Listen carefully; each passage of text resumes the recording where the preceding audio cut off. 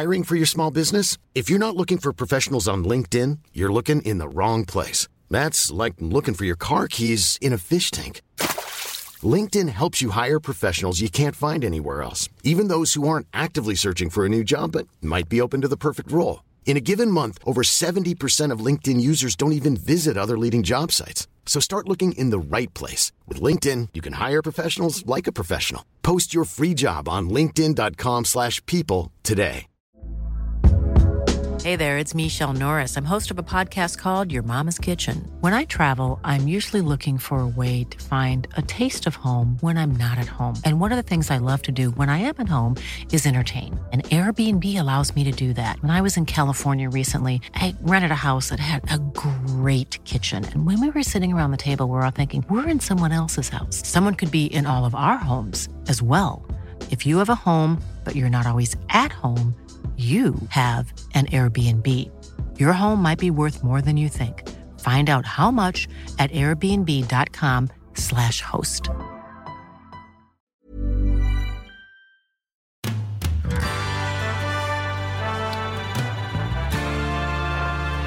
Nummer 27.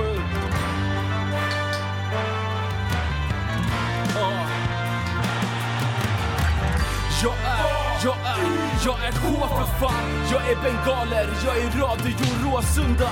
Jag är Sveriges vackraste emblem. Jag är Kenny Baby Spark mellan en djurgårdares ben. Jag är Bojan Djordjic attityd. Jag är en bira i pausen, jag är en massari. Jag är Celso Borges i dödens grupp. Jag är som Broa Nouri när han rökte sutt. Jag är blåa linjen, jag är pendeltåg. Jag är en chip mot Barcelona från Nesh i mål. Jag är Viktor Lundbergs högerfot, Björn Westrums övertro.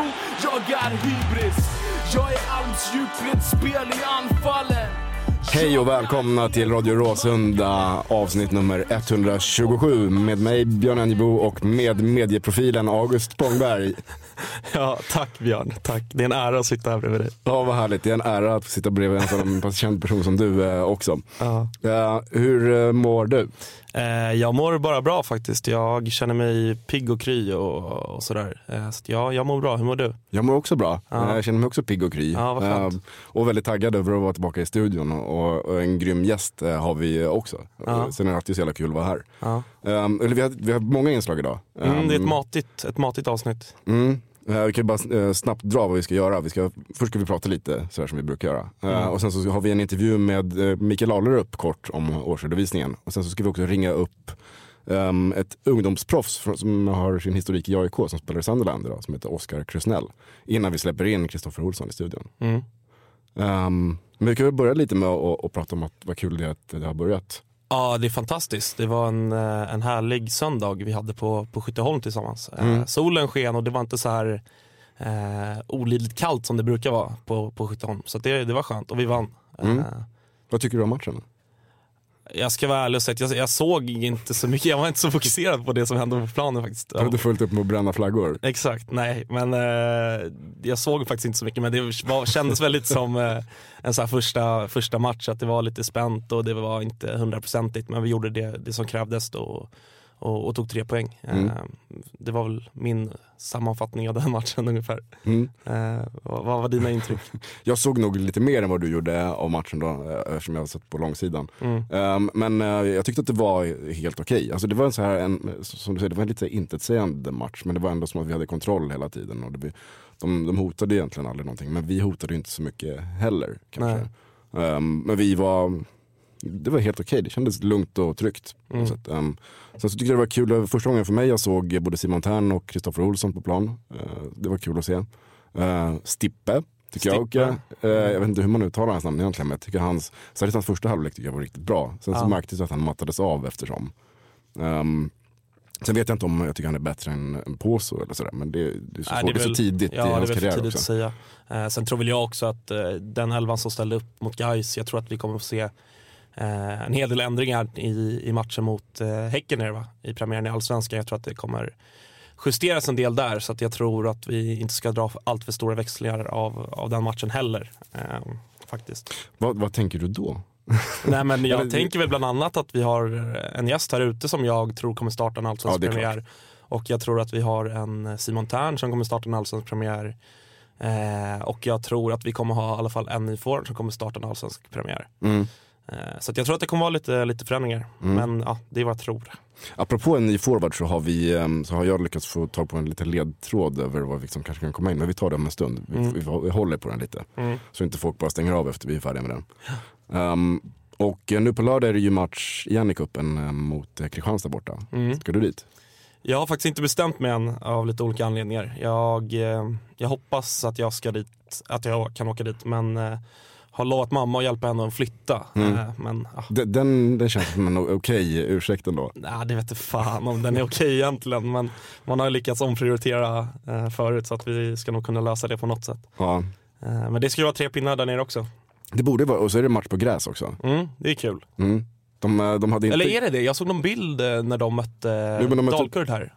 Men det jag läste då var att de sparade gräsplanen till matchen mot AIK. De körde på konstgräsplanen med så här amerikanska fotbollslinjer. Ja, precis. Det var någon bild som florerade runt där. Men det kanske, jag vet inte om de får ordning på planen till dess. Men det som jag hörde var att det ska spelas på gräs. Okay, det lades ut någon annan bild. Så här, typ för 2 veckor sedan var det här snötäckt. Och idag är vi redo för kuppen på gräs. Så det är nice. Ja. Och jag hade ju faktiskt äran att träffa dig igår också, Björn. 2 dagar i rad så här. Ja. Det var infomöte igår på Carlsberg bar. Vad kände du kring det? Det var jag tycker ju om de här mötena. Jag tycker att det är kul att vara där. Och det är alltid så, man får alltid reda på någonting som man inte har fått reda på innan. Och det är alltid intressant att höra ledningspersoner och styrelsepersoner prata om verksamheten och höra med deras egna ord. Det är alltid lite annorlunda när man hör dem prata än när man läser vad som står skrivet. Det var ingenting direkt, inget breaking. Nej, men det var det väl inte. Det som var intressant var ju det här med, jag fattar fortfarande inte det här med skatten. Nej, verkligen. Vi hade en positiv skattepost på 10 miljoner som gör att vi gick med vinst, kan man säga. Men ja, det var mycket frågor kring det och varför och hur och så. Jag vet inte om det klarnade nog för de som förstod det. Men inte precis. För oss andra. Vi som inte är ekonomer hängde inte riktigt med där kanske. Nej. Men ett positivt intryck tog ändå jag med mig därifrån. Det känns som att AIK går mot en positiv framtid, och det känns i alla fall väldigt lugnt och harmoniskt bland våra förtroendevalda och bland alla som jobbar i klubben. Vilket är väldigt skönt och befriande. Även när man pratar med dem och träffar folk som jobbar i klubben, så känns de väldigt sköna och avslappnade och liksom så. Vilket jag tycker känns bra. De har valt glädjen. Precis. Ja. Nej, men jag håller med. Det känns positivt. Och sen gör det ingenting att vi har fått in någonstans mellan 20 och 100 miljoner på banken för Alexander Isak. Bra differens däremellan. Ja, man vet ju inte. Man vet ju inte. Vi får se när Q1-rapporten kommer. Precis. Men man vet ju inte. Nej. Och det var någon träningsmatch igår också. Ska vi nämna någonting om det? Ingen av oss var ju där, som sagt. Du var ju utsänd då från Radio Råsunda för att rapportera från träningsmatchen. Precis. Jag är fortfarande lägst i hierarkin, så att Björn säger liksom, men jag går på mötet och så går du dit. Så men jag känner det är dags för mig att göra revolt nu, så jag gick på mötet jag också. Du vägrar bära koner. Precis. Jag tänker inte ta det. Men jag fattar det. Det är väl inte så mycket man kan säga då egentligen. Vi förlorar mot ett lag som vi ska slå. Men även om vi inte ställer upp med ordinarie 11 så möter vi division 2-lag. Precis. Vi får fråga Kristoffer sen hur det här kunde gå. Så. Ja, precis. Mer om det då kanske. Precis. Men efter mötet igår så fick jag en liten pratstund med Mikael Allerup, vdn, för att få en snabb kommentar om årsredovisningen. Och precis när vi satt igång och pratade så dog batteriet till vår fina ljudinspelare. Så jag fick spela in med mobilen. Jag ber om ursäkt för det vanligtvis fantastiska ljudet i Radio Råsunda blev i det här tillfället lite sämre. Jag hoppas att ni kan leva med det. Men här får ni lyssna på Mikael Allerup och sen kommer vi tillbaka igen med ett snack med Oskar Krusnell.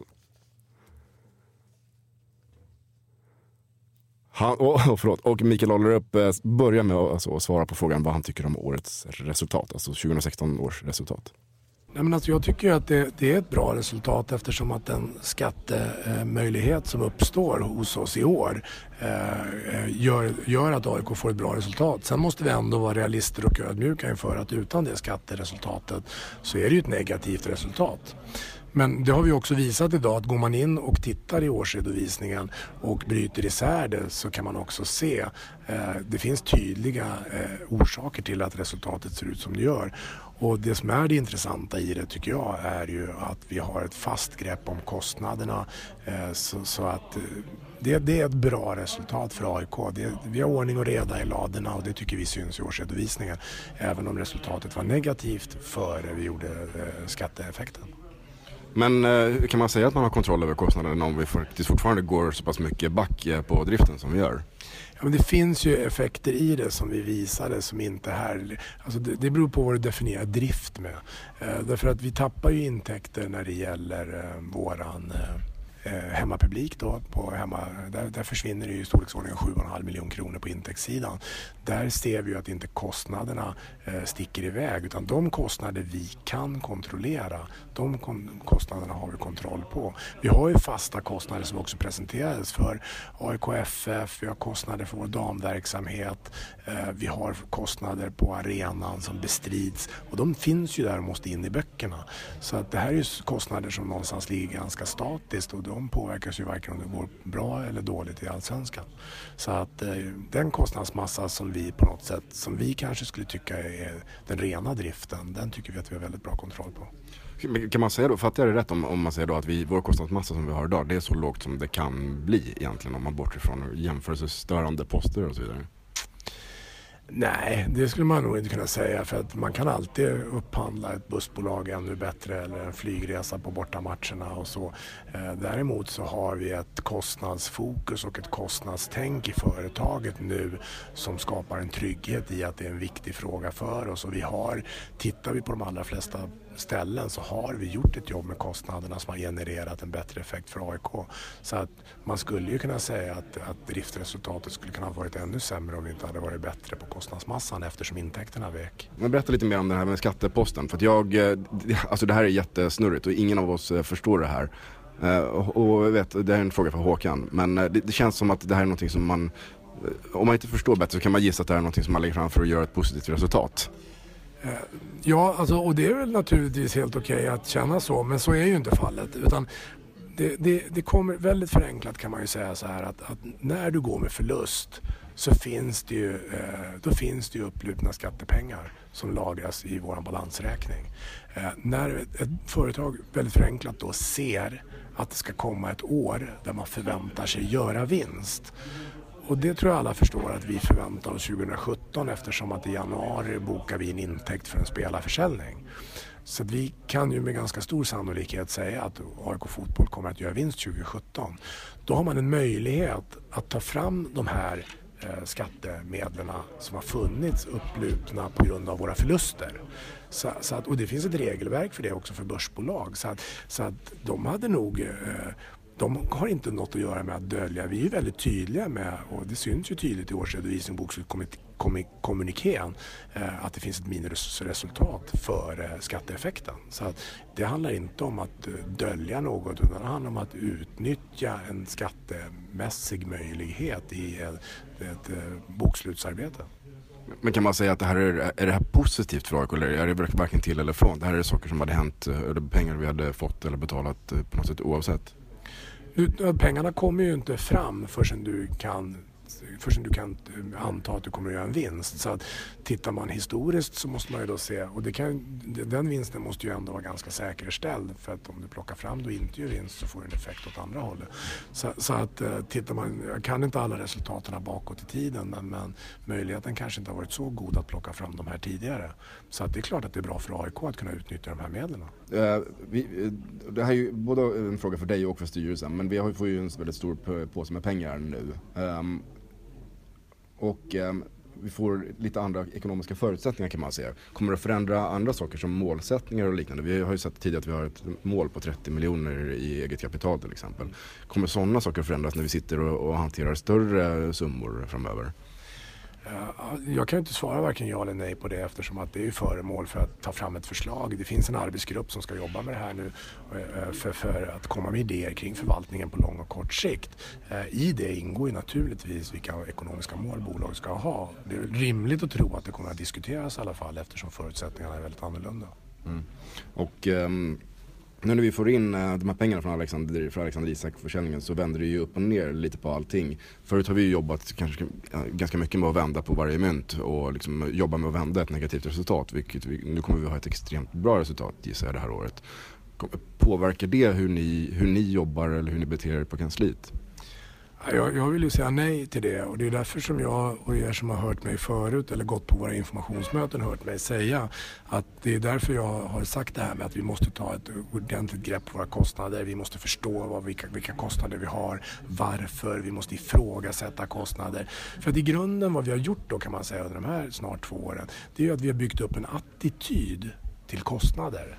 Och det är det som på något sätt i min erfarenhet är nyckeln till framgång. Det är att ha en kostnadsattityd som är hälsosam för den verksamhet man bedriver. Och då ska det inte påverka om det trillar in 5 fullsatta Friends publikmässigt som ger en stor intäkt eller en stor spelarförsäljning. För att då blir det så att då har vi skapat en attityd till kostnader i föreningen och företaget som vi mår bra av. Och då tror jag att vi kommer att kunna förvalta medlen och låta dem verka för AIK på ett bättre, klokare och mer långsiktigt sätt. Finns det någon chans, jag säger chans, finns det någon chans att vi vågar kanske ta lite mer risk i spelaraffärer liknande, att värva någon som kanske är lite mer riskfylld och värva en lite duktigare spelare på något sätt när vi har de här pengarna? Vågar vi förlora lite för att eventuellt vinna som vi inte hade gjort på ett annat sätt? Frågar du mig så blir min personliga uppfattning att jag skulle inte vilja riskera någonting för att det handlar ju fortfarande om medel som ska jobba för AIK. Och för mig handlar medel som ska jobba för AIK handlar om att ansvarsfullt bedöma om de här kommer att jobba för AIK på kort och lång sikt. Och sen är det hög eller låg risk? Ja, alltså jag skulle inte vilja riskera något för AIK oaktat ekonomin.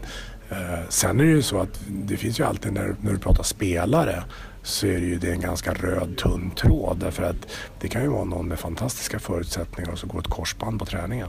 Så den risken finns ju oavsett vilket belopp eller anskaffningsvärde det finns på spelaren. Så att jag tror att det här handlar lite grann om, jag har ju sagt lite grann med en glimt i ögat att det är lite grann som hemma. För att det trillar in en slant så behöver inte behovet att köpa en ny stereo eller tv öka. Om den andra fungerar, om den funkar och man är nöjd med den man har. Så jag tror att vi ska vara kloka, sunda och jag tycker att Björn, när man pratar nu sporten, jag ser ingen skillnad i hur Björn arbetar inför 2017 jämfört med 2016. Jag tror att det skapar en trygghet och en handlingsfrihet som också man med ansvar kommer att göra nytta för AIK.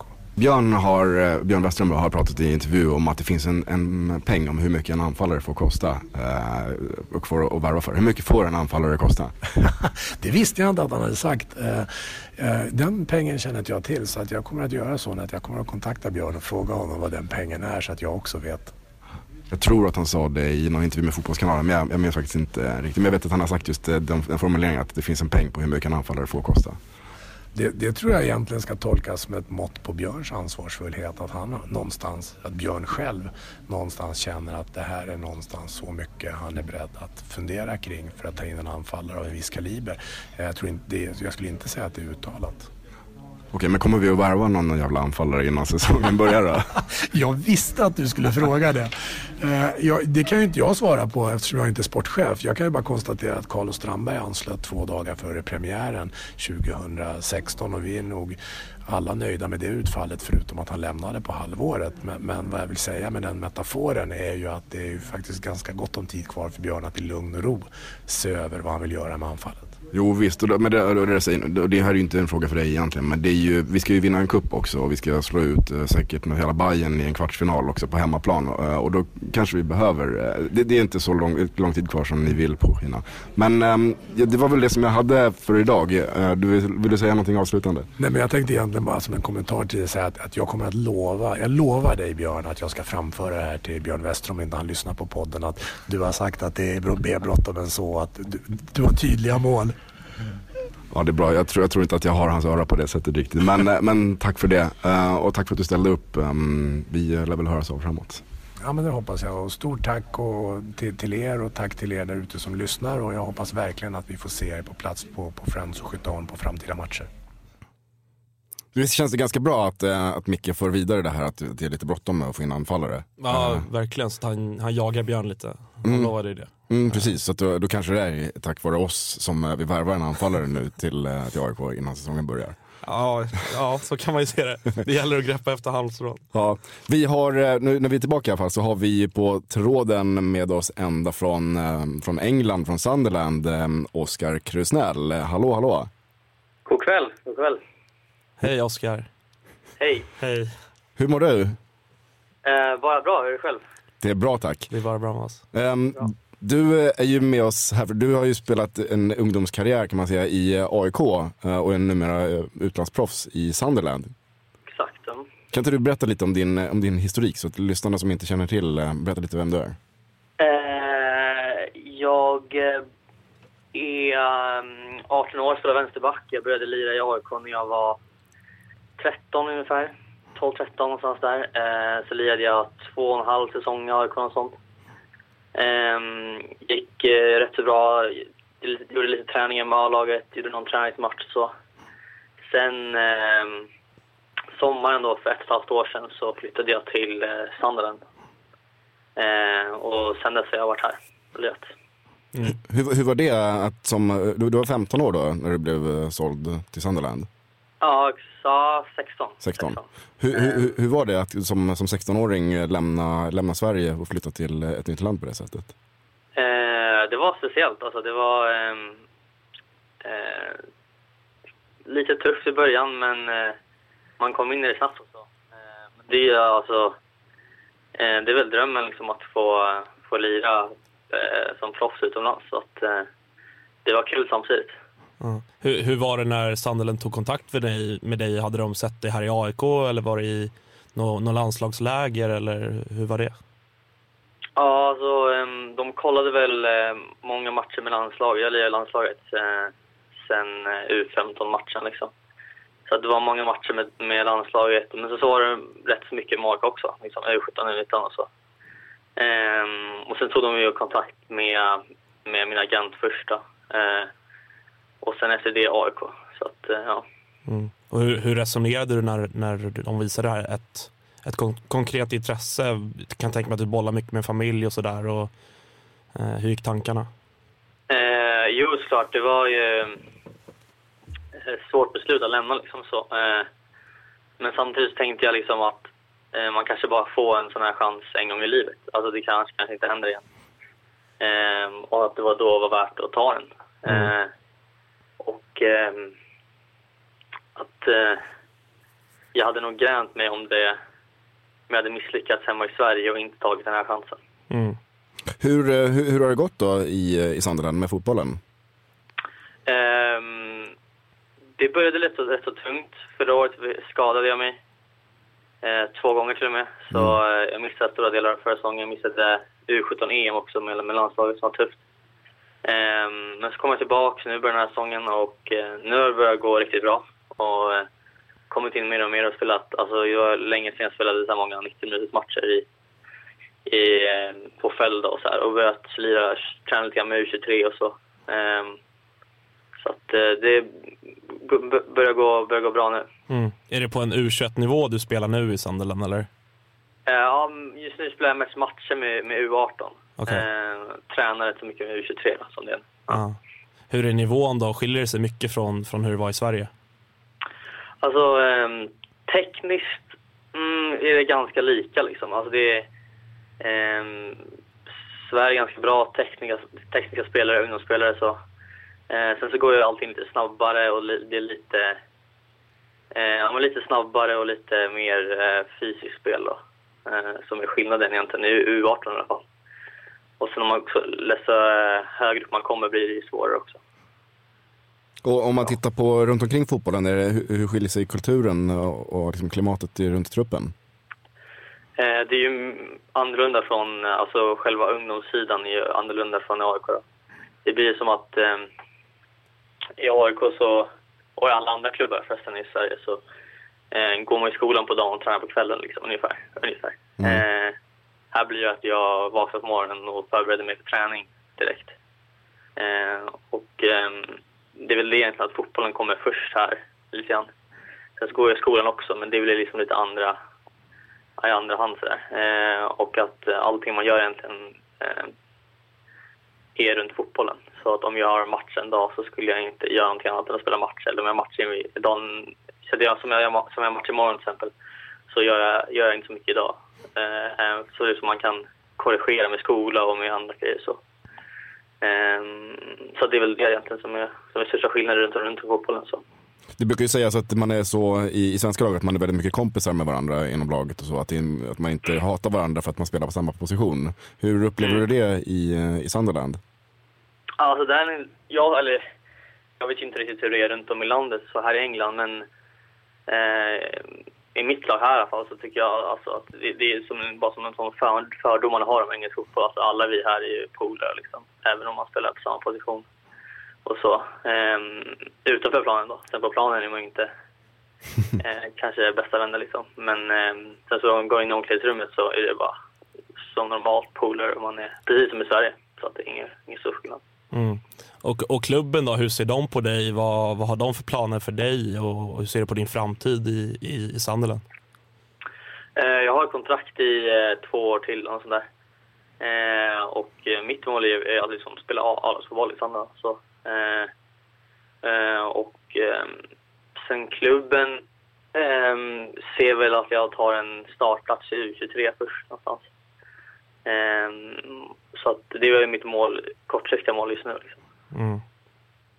Men märker man av någonting? Sunderlands A-lag går ju väldigt knackigt i Premier League och ligger väl sist, va, om jag inte missminner mig. Ja, precis. Ja, märker man av det någonting i klubben? Satsar man någonting mer på unga spelare, eller mer att man tänker att man måste värva in utifrån, eller hur märker du av det? Det blir så, alltså när man måste vinna varje match i en liksom nedflyttningstid så kanske man inte riktigt låter unga spelare spela. Man kanske inte riktigt har den tron på unga spelare att klara av det. Så att det blir inte så mycket unga spelare som spelar. Så att jag vet inte riktigt för oss unga spelare kanske skulle vara bra till och med om Sunderland åkte ur. Fast det skulle vara liksom dåligt ekonomiskt så att kanske kortsiktigt kanske skulle vara bra men inte långsiktigt, jag vet inte riktigt. Hur mycket följer du AIK ifrån England? Mycket. Jag har varit en AIK-fan sen jag föddes liksom, så att jag följer försäsongen nu och jag följde förra säsongen också, så att för vi har ju, vad tycker du om, vi har ju i studion idag har vi spelaren Kristoffer Olsson och gästar oss, som har spelat i Arsenal som ungdomsproffs. Vad tänker du om honom? Har inte riktigt sett han så himla mycket. Jag har mest sett han i U21, Sveriges U21. Men ser ut som en riktigt bra spelare, alltså med bollen. Så jag snackar med Joel Asora här också som spelar med i U21-landslaget och säger att han är riktigt vass. Så att det ska bli spännande att se honom i AIK. Jag tänker så här, att vi ska avsluta med det, men jag tänker om du vill skicka över någon fråga till honom som en mer erfaren ungdomsspelare utomlands. Har du någonting som du skulle vilja fråga honom om som ett råd eller så? Ja, det skulle väl vra så här eftersom att han var i England också som ungdomsproffs, hur han såg på det här steget till att spela A-lagsfotboll. Vad han såg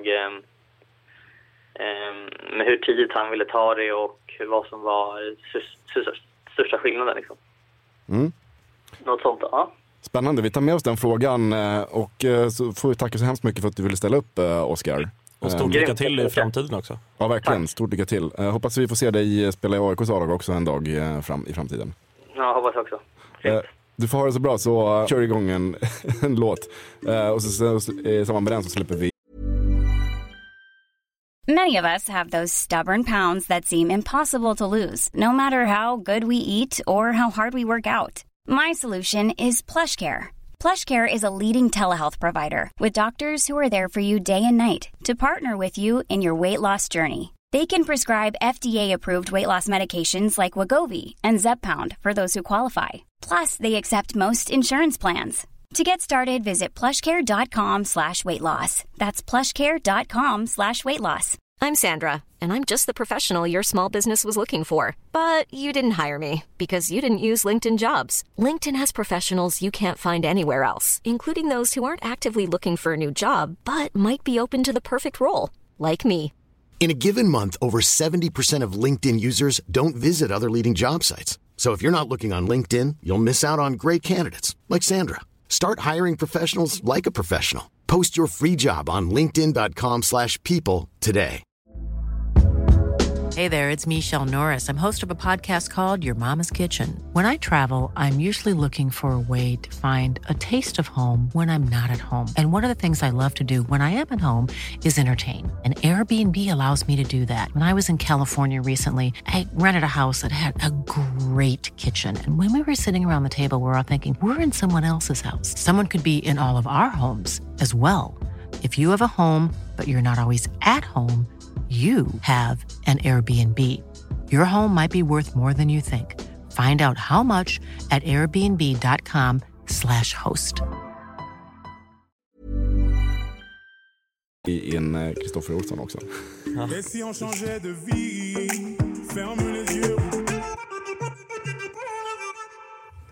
Ja, det där var alltså Luan med Pure Violette. Och det var Kristoffer som valde den låten. Tydligen så är det här Denny Avdic låt i omklädningsrummet.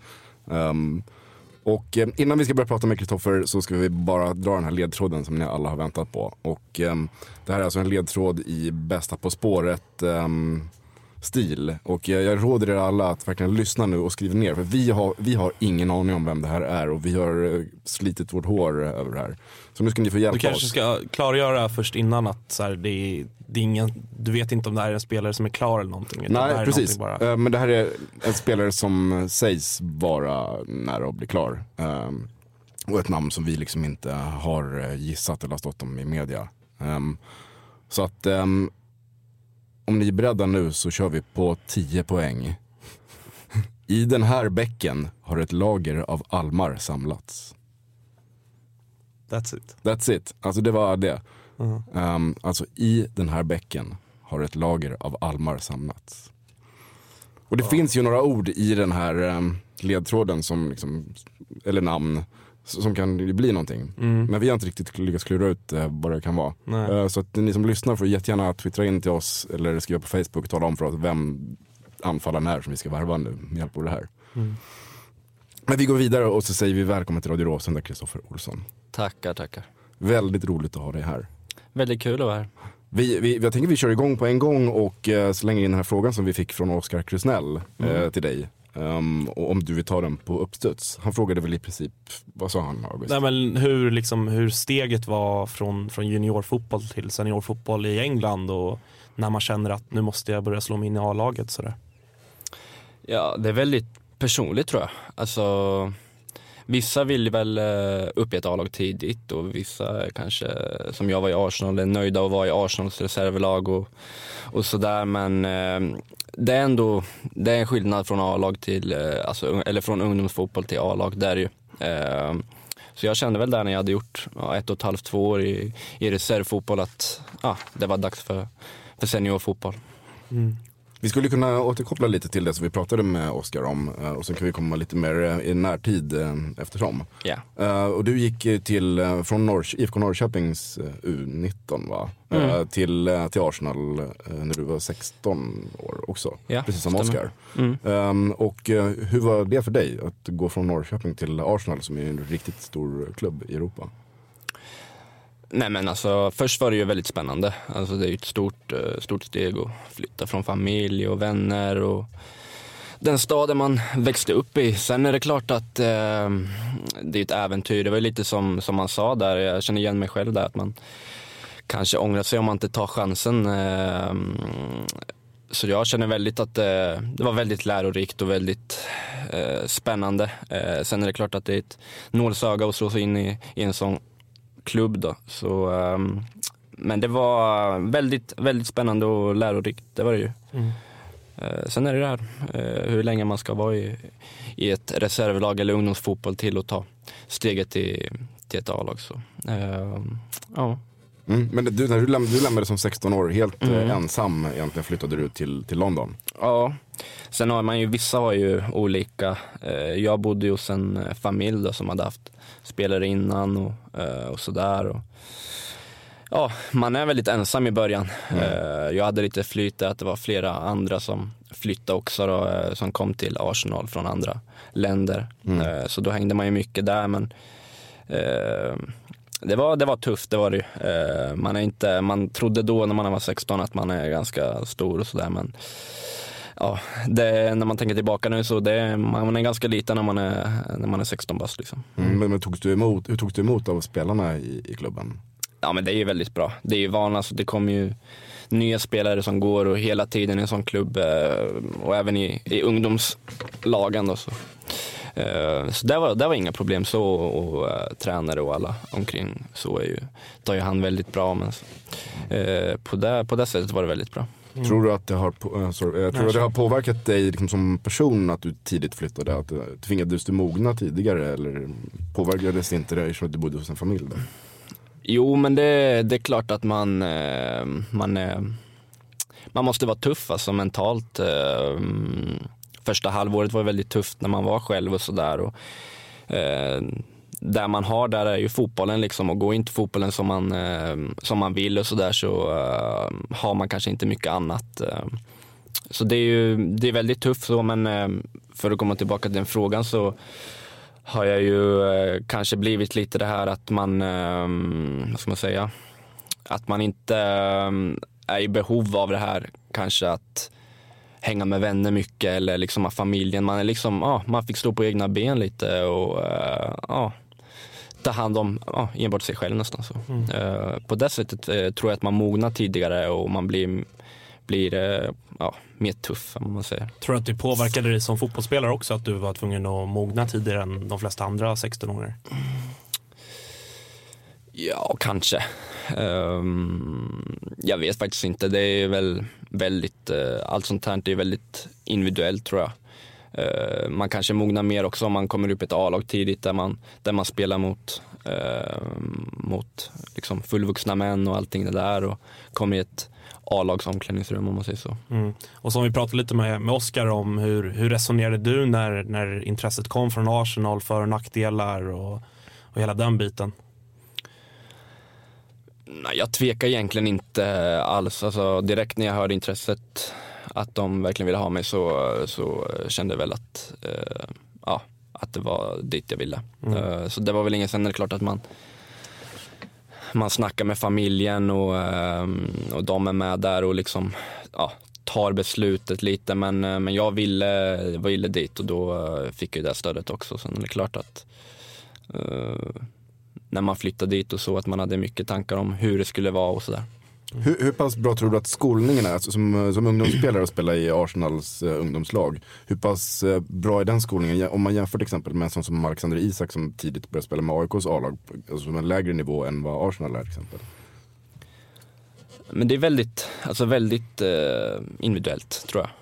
Man kan inte säga att det är fel eller rätt eller vad. Alltså det är väldigt, man ska gå på där man känner och där man tror, och min känsla var väl att jag kände att det skulle passa perfekt för mig, och det är inget jag ångrar, det är mer att jag känner att det var bra för både mig som människa och som spelare.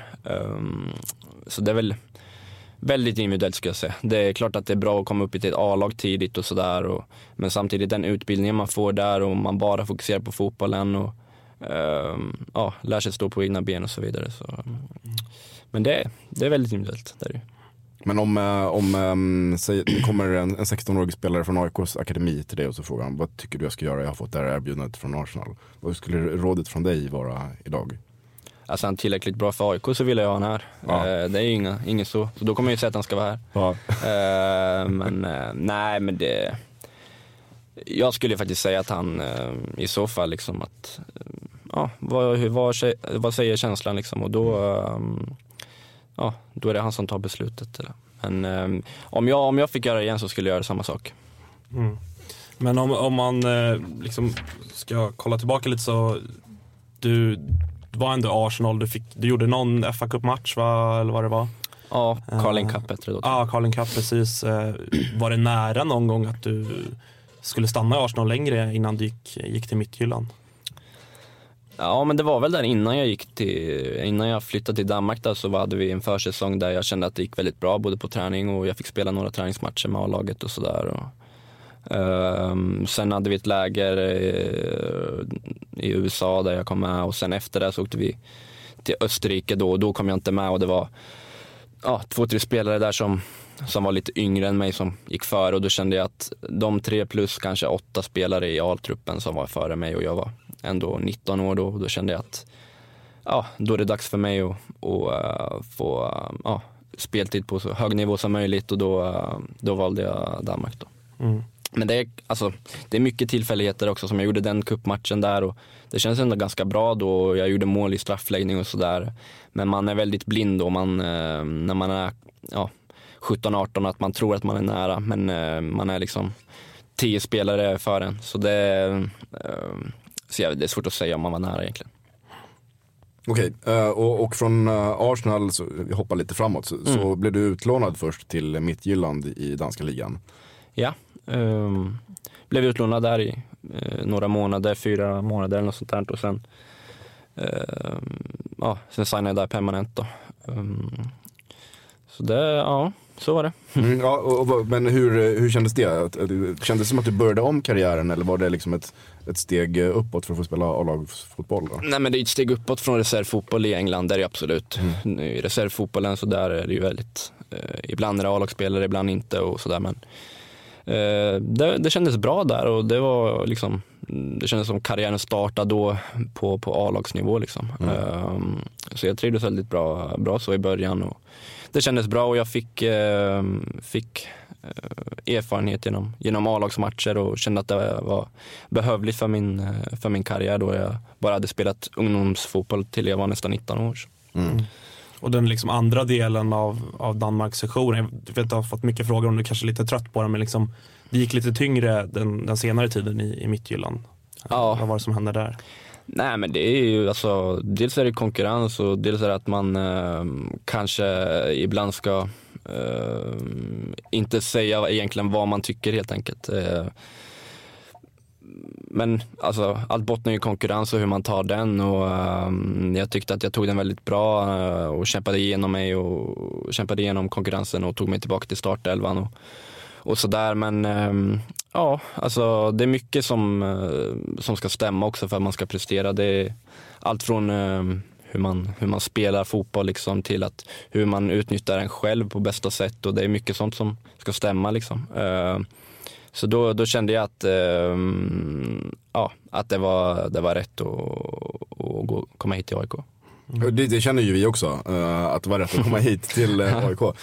En grej som jag tänkte när jag satt och läste på lite inför det här programmet var att man pratar ju mycket om att Simon Thern är en spelare som vet hur man vinner titlar. Han har vunnit i alla klubbar han har varit i.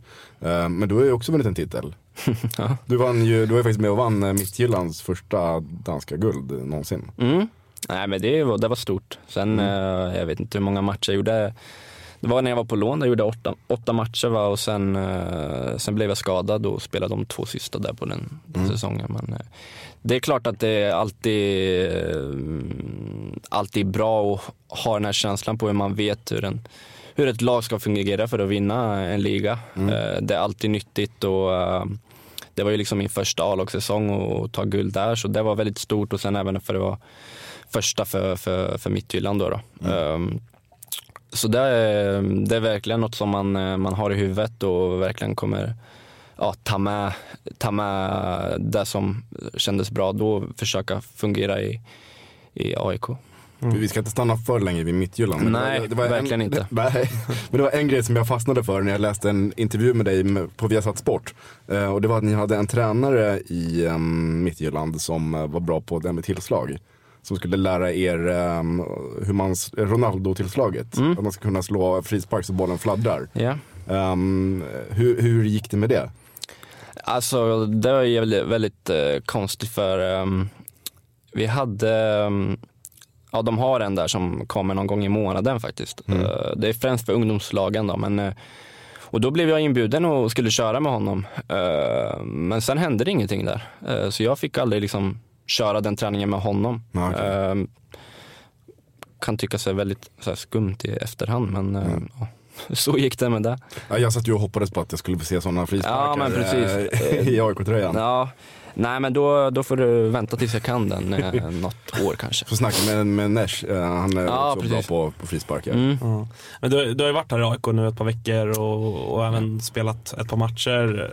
Vad skulle du säga, hur står sig AIK mot Midtjylland? Är det jämna nivåer eller? Alltså jag skulle säga att det är tydligare här i AIK vad man vill och vad man är ute efter, både på planen och utanför planen. Det är mycket mer tydligt och det känns mycket mer tryggt, om man säger så. Så men det känns, alltså nivån, det är mycket svårt att säga. Alltså om man jämför så där, men jag tror att när vi är i form i AIK mot Midtjylland så skulle vi slå dem, det tror jag. Mm. Men ska vi återgå liksom lite till dig som spelare och sådär. Alla kanske inte har superbra koll på dig. Liksom. Hur är du som spelare? Hur skulle du beskriva dig själv som spelare? Gillar av bollen, älskar av bollen. Vill styra spelet och har en ganska bra passningsfot, och det är väl där man ska utnyttja mig på med passningsspelet och sådär. Ja, ganska tekniskt, men ja, som jag sa, vi styr spelet och är mittfältare. Ja, det är så svårt att snacka om sig själv så där, tycker jag. Det får ni se på arenorna, men jag vill ha mycket boll och vill styra spelet och göra andra bättre. Bra svar. Noah Sonko Sundberg sa i en intervju idag att du har de bästa fötter han någonsin har spelat med. Så det är väl en bra början. Ja, han fick en 100 efter det där. Nej, men det... Ja, men alltså jag gillar liksom att ha bollen och spela bollen och liksom, ja, vad ska man säga, vara den styrande spelaren.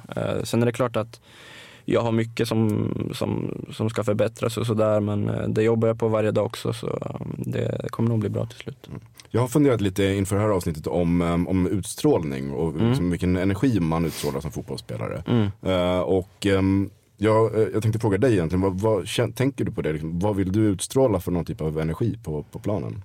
Ja, men det har jag tänkt mycket på. Det har jag väl känt också varit ett som har väldigt pendlat väldigt mycket för mig. Jag har ofta varit den här som varit väldigt bra i medgång, såklart, att man har mycket energi då. Sen när det går lite sämre så kanske man har den här att man gnäller mycket och sådär, men nu känner jag att jag har utvecklat det och blivit väldigt så här att man sprider energi och snackar mycket, och jag vill bli ännu mer en ledare på planen, för jag känner att jag har det i mig, och även den positionen man spelar i så skulle man kunna bli en ännu mer ledare, så det hoppas jag utveckla och kunna styra dem framför mig och även bakom, så det är väldigt viktigt, alltså i ett lag, det är för att fungera. Det är klart att man kan inte ha en som är gnällig och liksom gnäller på att han inte får bollen, eller att han något fel domslut. Det liksom gäller att köra och visa energi och alltid vara positiv, för det kommer nya situationer i en match hela tiden.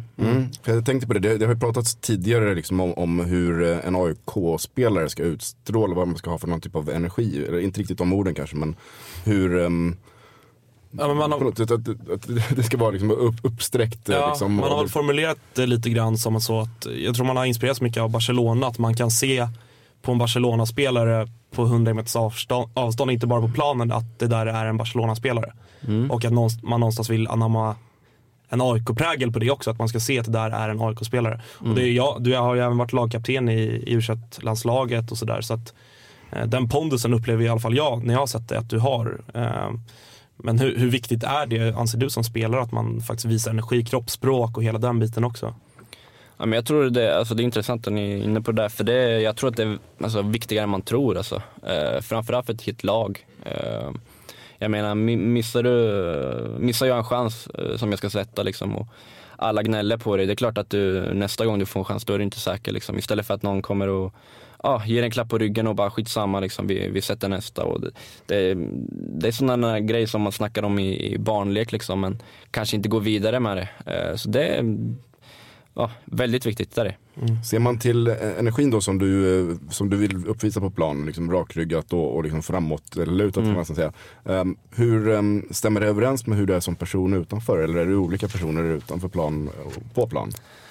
Ja, jag skulle nog säga att jag är olika. Alltså utanför plan är jag väldigt lugn och sansad och kanske inte den som tar störst plats så, men utanför eller på planen så vill jag i alla fall vara tvärtom, att jag ska ta stor plats och både med boll och utan boll, att man är liksom modig och vågar ta för sig, för man måste ju ha spelare som vågar på planen. Det är ju Är det så att du liksom lever ut mera känslor på plan också än du gör utanför plan? Brinner det lättare på plan än det gör när du sitter hemma i soffan? Ja, men det är det ju. Absolut, så är det. Det är klart att man på planen försöker visa mer och man har en mer instinkt liksom, vad man känner just då. Så är det. Men vi var inne lite grann på dig, dina styrkor som spelare och sådär, och AIK spelar idag med 3 centrala mittfältare egentligen, och man kan tänka att du kommer spela den roll som Ofori haft, lite mer sittande och styra spelet och ha mycket boll, så som du säger. Hur ser du på de roller rollfördelningen av de mittfältare som Rickard Norling vill spela med? Nej, men det är ju, alltså alla är ju väldigt bra fotbollsspelare och det är ju där man ska kunna hitta en som Rickard mycket, han snackar om det mycket, att hitta en dynamik, att man ska inte bli för stationär, att en är i samma position hela tiden på mittfält. Man ska kunna gå, om jag går iväg så ska en annan komma och hämta boll och tvärtom och sådär. Så det är viktigt att man hittar dynamiken där, att man inte blir för lättläst liksom, och att man är i samma position hela tiden. Så det är väl ganska viktigt. Och ser man på de spelartyper det finns på mittfältet, så är skulle väl alla klara av det galant, tror jag. Så det är väl väldigt viktigt att man hittar det bra, att så det inte liksom är 3 på samma sida och sådär, såklart. Men det kommer nog bli bra. Men det är den rollen du tycker att du själv är bäst. Jag vill minnas att du spelade lite mer ytter som yngre spelare på juniorsidan, eller? Ja, men lite så. Sen är det ofta, men när man är lite yngre så blir man ofta utsett på en kant och lite sådär. Men jag har spelat lite ytter, även i Danmark lite sådär. Men det är ju centralt, det trivs bäst. Och, både få hämta boll lite och även ligga lite högre upp emellanåt. Du kom ju relativt tidigt i år, och han var med och ansluta till lägret i Dubai. Så jag gissar att du har hunnit lära känna dina medspelare ganska bra. Vad tycker du om stämningen och karaktären framförallt kanske på laget? Väldigt bra. Alltså jag kom till Dubai där och perfekt sätt och lära känna grabbarna och alla tränare och sådär. Så det var ju perfekt. Och jag upplever att det är en väldigt positiv stämning och att alla liksom går åt rätt håll. Och att det är mycket bra stämning i truppen. Det känns som att det är en tro på det. Och det är det viktigaste, tror jag. Att man känner att alla tror på det vi gör och det vi ska göra. Så alla har tagit hand om mig väldigt bra och sådär, och det känns super. Men kan man sätta någon slags definition på AIK? Jag tror att det var om det är fotbollmanager eller FIFA eller något där, så man kan säga att man kan sätta någon så här definition på truppen, att den är karaktärstark eller att den är aggressiv eller sådär. Finns det någon definition du kan säga liksom om AIKs trupp idag? Det här är liksom det som definierar AIK 2017. Ja, men alltså, det är lite där vi var inne på, tycker jag. Att det är många som är modiga, som vill liksom ta för sig. Att man, det är ingen som liksom gömmer sig eller liksom som går undan eller allt sånt där. Att man verkligen, alla vill ut och visa och ta för sig och är modiga. Vad man ska kalla det, jag vet inte, men bra är det i alla fall. Och nu har du kommit in då och får vara med under försäsong med Rickard Norling. Det blir också första försäsongen för många andra i laget med Rickard Norling. Hur upplever du honom hittills som tränare? Alltså han är ju väldigt, väldigt tydlig med det han vill, och det är ju, känns väldigt bra personligen. som jag inte har känt på länge då. Så det känns väldigt tydligt och alla spelare tror jag vet vad han är ute efter och hur han vill att vi ska spela. Är han alltid så tydlig då? Kanske inte. Ja, men alltså han har ju sin ska man säga, sina metaforer. Ja, men lite så. Ja. Men det där lär man sig ganska snabbt och jag tror kan man fotboll någorlunda så förstår man nog vad han menar. Det är väl där det brister för mig kanske då. Ja, det vet jag ingenting om. Nej, jag tycker han är fantastisk. Men han är ju också väldigt hård. Han ställer ju väldigt hårda krav. Det ska vara liksom ordentligt. Ja, men så ska det ju vara. Absolut. Det är ändå liksom AIK. Så det är klart att vi ska ställa krav på varandra och att han ska ställa krav på varenda passning och på varenda träning liksom. Men hur upplever du dynamiken med övriga ledarstaben om du kollar på Nebbo och Peter Wennberg och sådär? Hur upplever du de andra? Vilken plats tar de i det hela? Nej, men det är en bra mix tycker jag. Det är liksom på träning och på utanför genomgångar, teori och sådär. Så det är en bra mix mellan alla och tycker alla inom staben är väldigt bra på det de gör. Så det jag har fått ett väldigt bra intryck av dem, så det känns väldigt bra.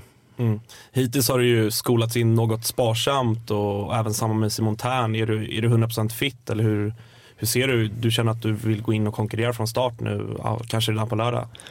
Ja, men det känner jag väl att liksom fysiskt sett och kondition och där så känns det väldigt bra. Det tycker jag. Fick nästan en hel försäsong i Danmark innan jag kom också hit och sådär. Fick några matcher där och sådär, så på det sättet känns det bra. Sen är det klart att man ska lära känna spelarna på planen och utanför, men framförallt på planen då, när man kanske får en passning och när man inte får det och de ska lära känna mig. Så det är väldigt mycket med det också, hur man lär känna varandra på planen, hur man fungerar och sådär, så det blir bra. Men det är klart att man vill in och spela och göra det. Det är därför man är här. Det snackas ju mycket om konkurrenssituation och behöver inte ställa den frågan igen. Men finns det någon annan spelare som imponerar extra mycket på dig på just din position? Kan man säga någon av de 3 centrala mittfältarna? Ja, men jag blev faktiskt lite positivt överraskad över Ishizaki. Jag visste att han var en väldigt duktig spelare sådär, men jag som kanske inte har följt allsvenskan jättemycket sådär, så känner jag väl efter nästan första träningen att han är en väldigt duktig spelare. Så det är väl klart, men det finns många där som är väldigt bra. Många bra fotbollsspelare. Men om jag ska nämna en så är det väl han. AIK är ju också en klubb med väldigt hög press och höga förväntningar. Dels internt från supportrar men även medialt och utifrån. Och Midtjylland är väl en lite mindre klubb i Danmark som jag förstår det. Och sådär. Hur ser du på den yttre pressen? Många spelare brukar svara att man har den största pressen på sig själv. Men hur ser du på den? Ja, men jag tycker jag gillar det. Jag känner väl att det är väl oftast då man ser om man är en bra spelare eller inte. Liksom, vem som helst kan spela inför 20 pers och ingen som bryr sig. Då kan vem som helst göra en bra match. Men när det är 30 000 på Friends i derby, det är då man ser om man är bra. Så det där ser jag fram emot och jag gillar att ha pressen. Sen är det klart att, som du sa, att pressen på sig själv, men det har man alltid. Så det är bara kul. Alltså jag ser fram emot det väldigt mycket och det är väl något jag har saknat i Danmark också. Vad var din bild av AIK innan du kom hit? Som om du tittade utifrån sett. Du får säga helt ärligt, vi kommer inte att döma dig om du säger något. Ja, men att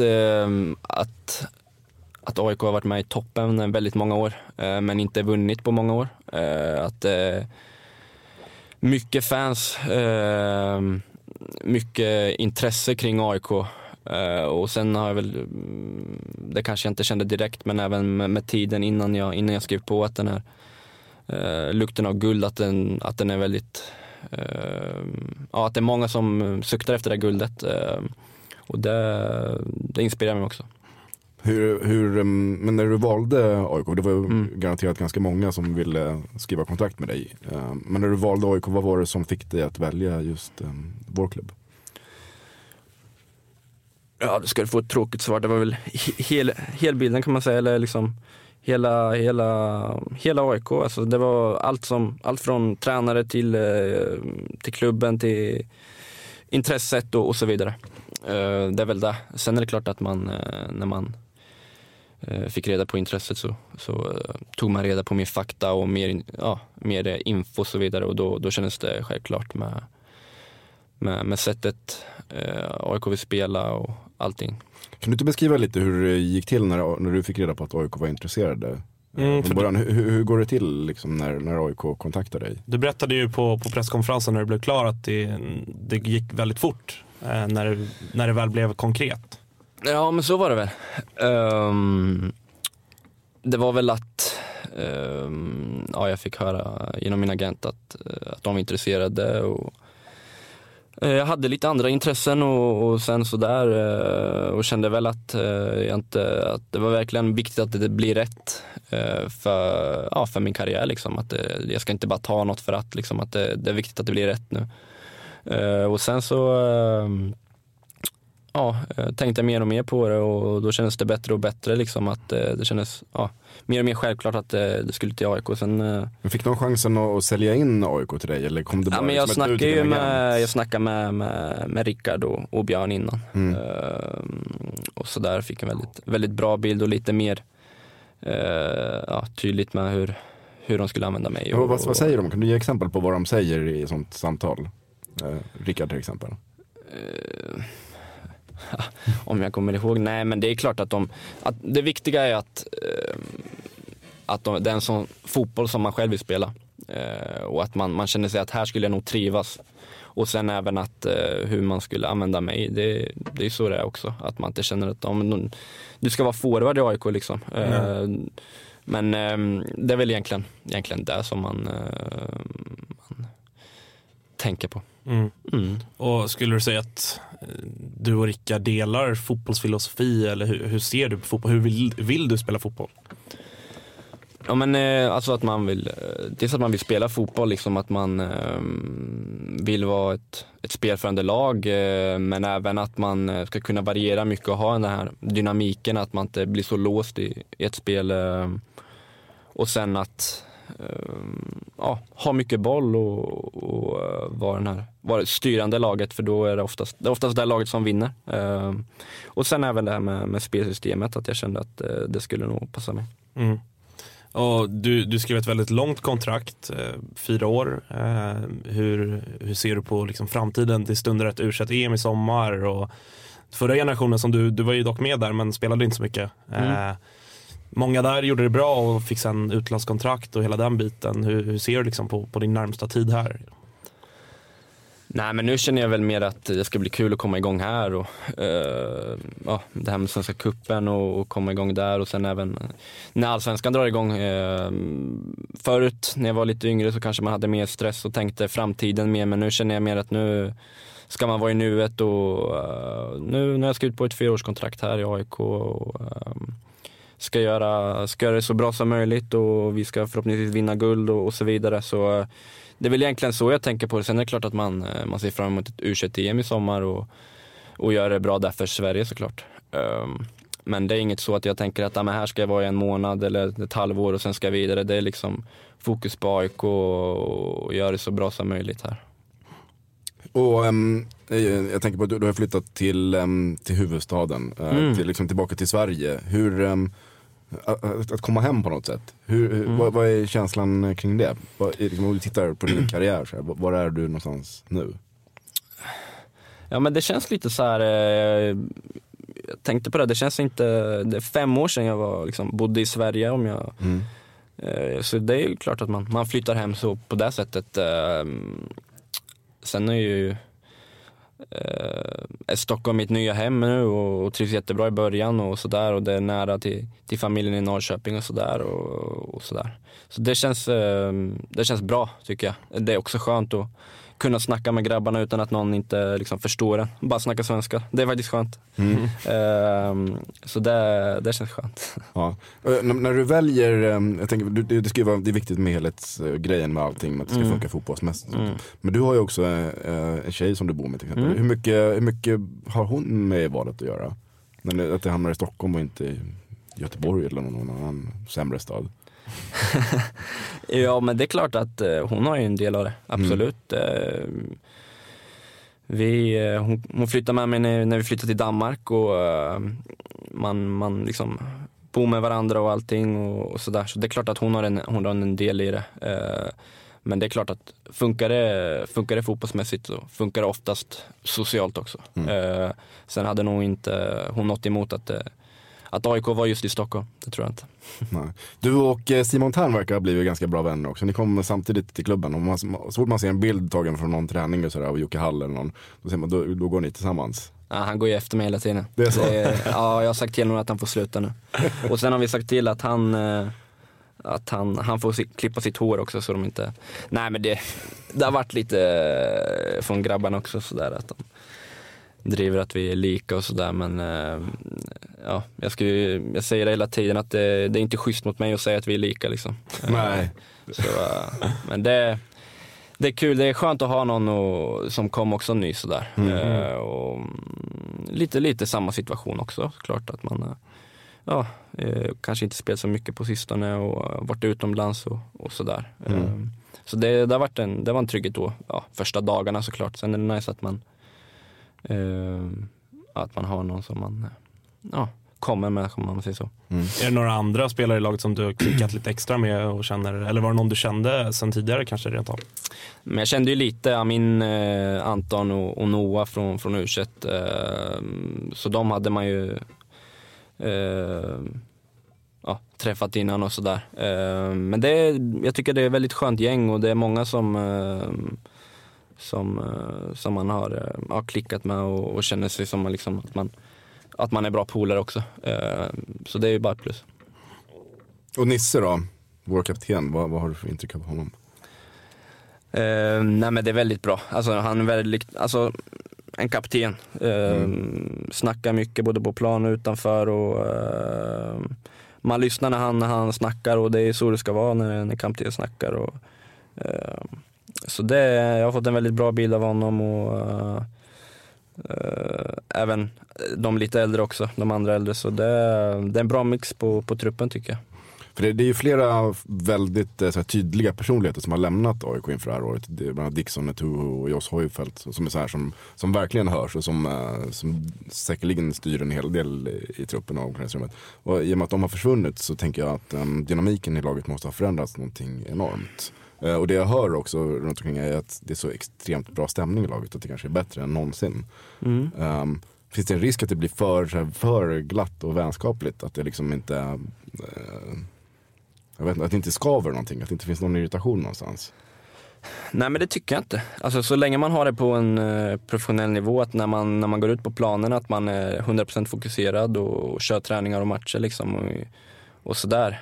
Sen är det klart att utanför planen då kan man ha det på en annan nivå och skoja med hur mycket som helst tycker jag. Men så länge man kan ställa krav på varandra på planen och sådär så ser jag inte något att det kan vara något dåligt med det.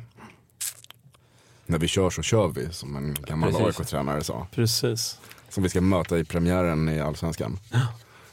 Vad tycker du om Micke Stare? Om Micke Stare? Ja, vi faller in på Micke Stare.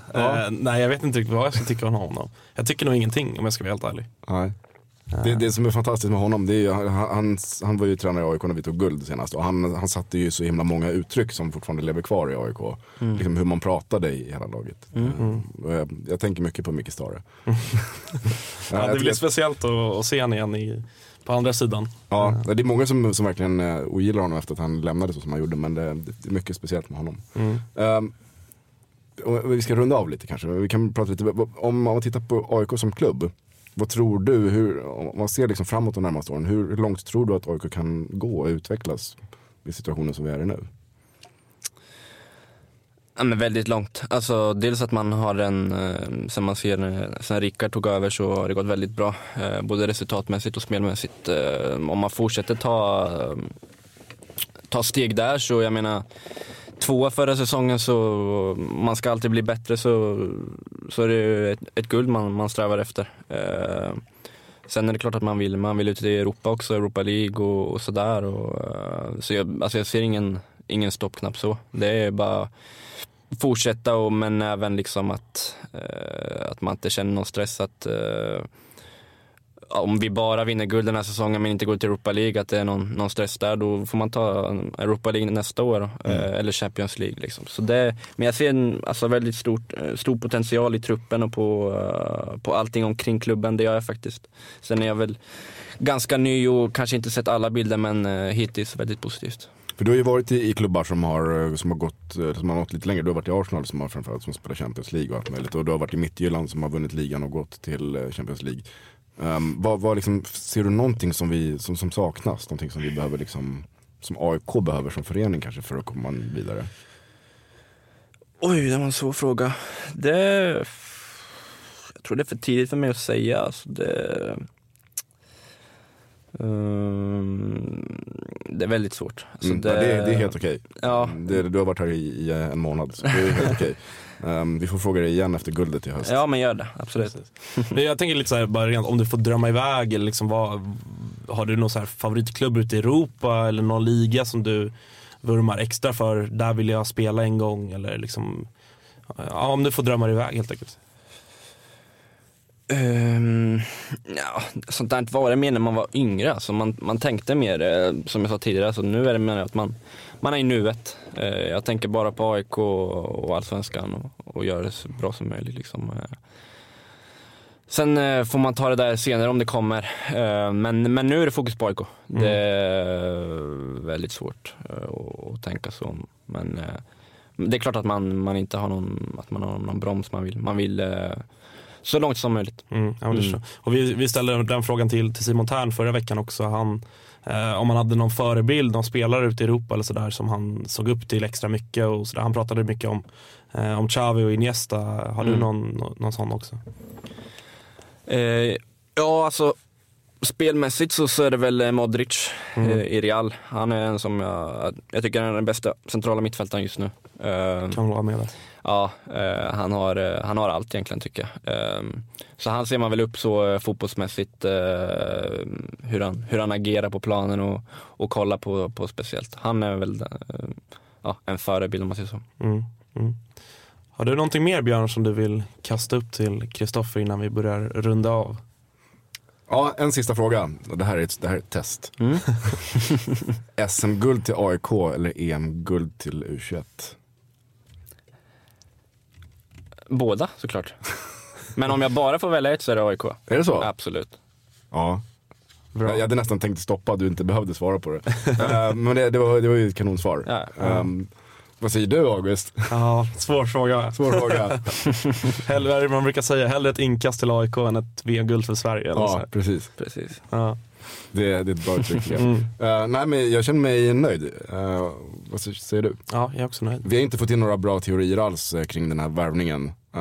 Eventuella värvningen. Är det inga spekulationer överhuvudtaget? Nej, alltså någon sån nabbe, jag vet inte var man får det ifrån. En annan så Almebäck, alltså mittbacken i ÖSK. Ja, det vore märkligt om vi... Och tänk vi skulle värva in honom som anfallare. Det skulle inte alls vara kul. Han är jävligt snabb dock. Igen. En det? Ja, det är han. Ja, okej. Jag ska inte prata om spelare i andra lag. Det är han. Almebäck. Den där stabbiga mittbacken i ÖSK. Ja, han är snabb. Du är snabb.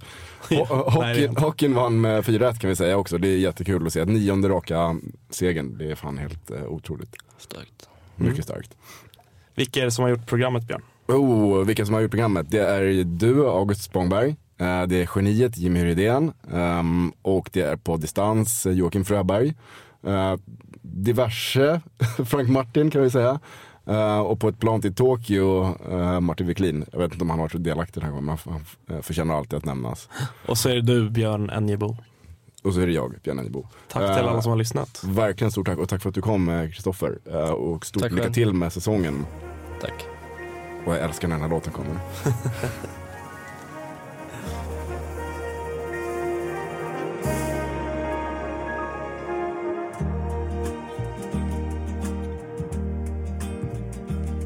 There's a ship lies rigged and ready in the harbor.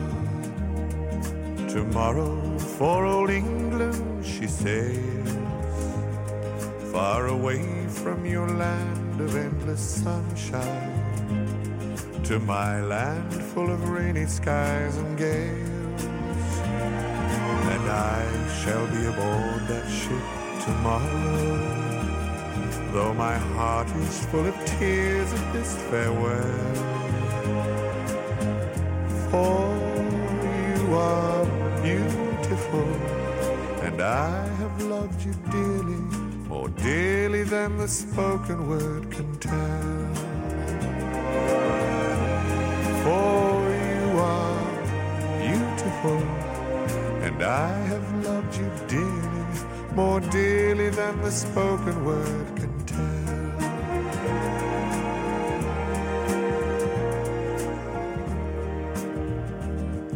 I heard there's a wicked war a-blazing, and the taste of war I know so very well. Even now I see the foreign flag a-raising, their guns on fire as we sail into hell. I have no fear of death, it brings no sorrow, but how bitter will be this last farewell. For you are beautiful, and I have loved you dearly, more dearly than the spoken word can tell. For you are beautiful, and I have loved you dearly, more dearly than the spoken word can tell.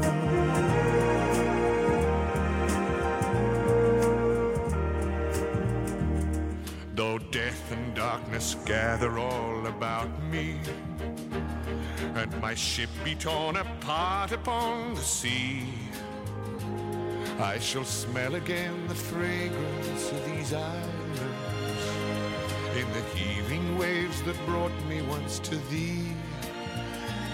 And should I return safe home again to England, I shall watch the English mist roll through the dell. For you are beautiful, and I have loved you dearly, more dearly than the spoken word can tell. For you are beautiful, and I have loved you dearly, more dearly than the spoken word can tell.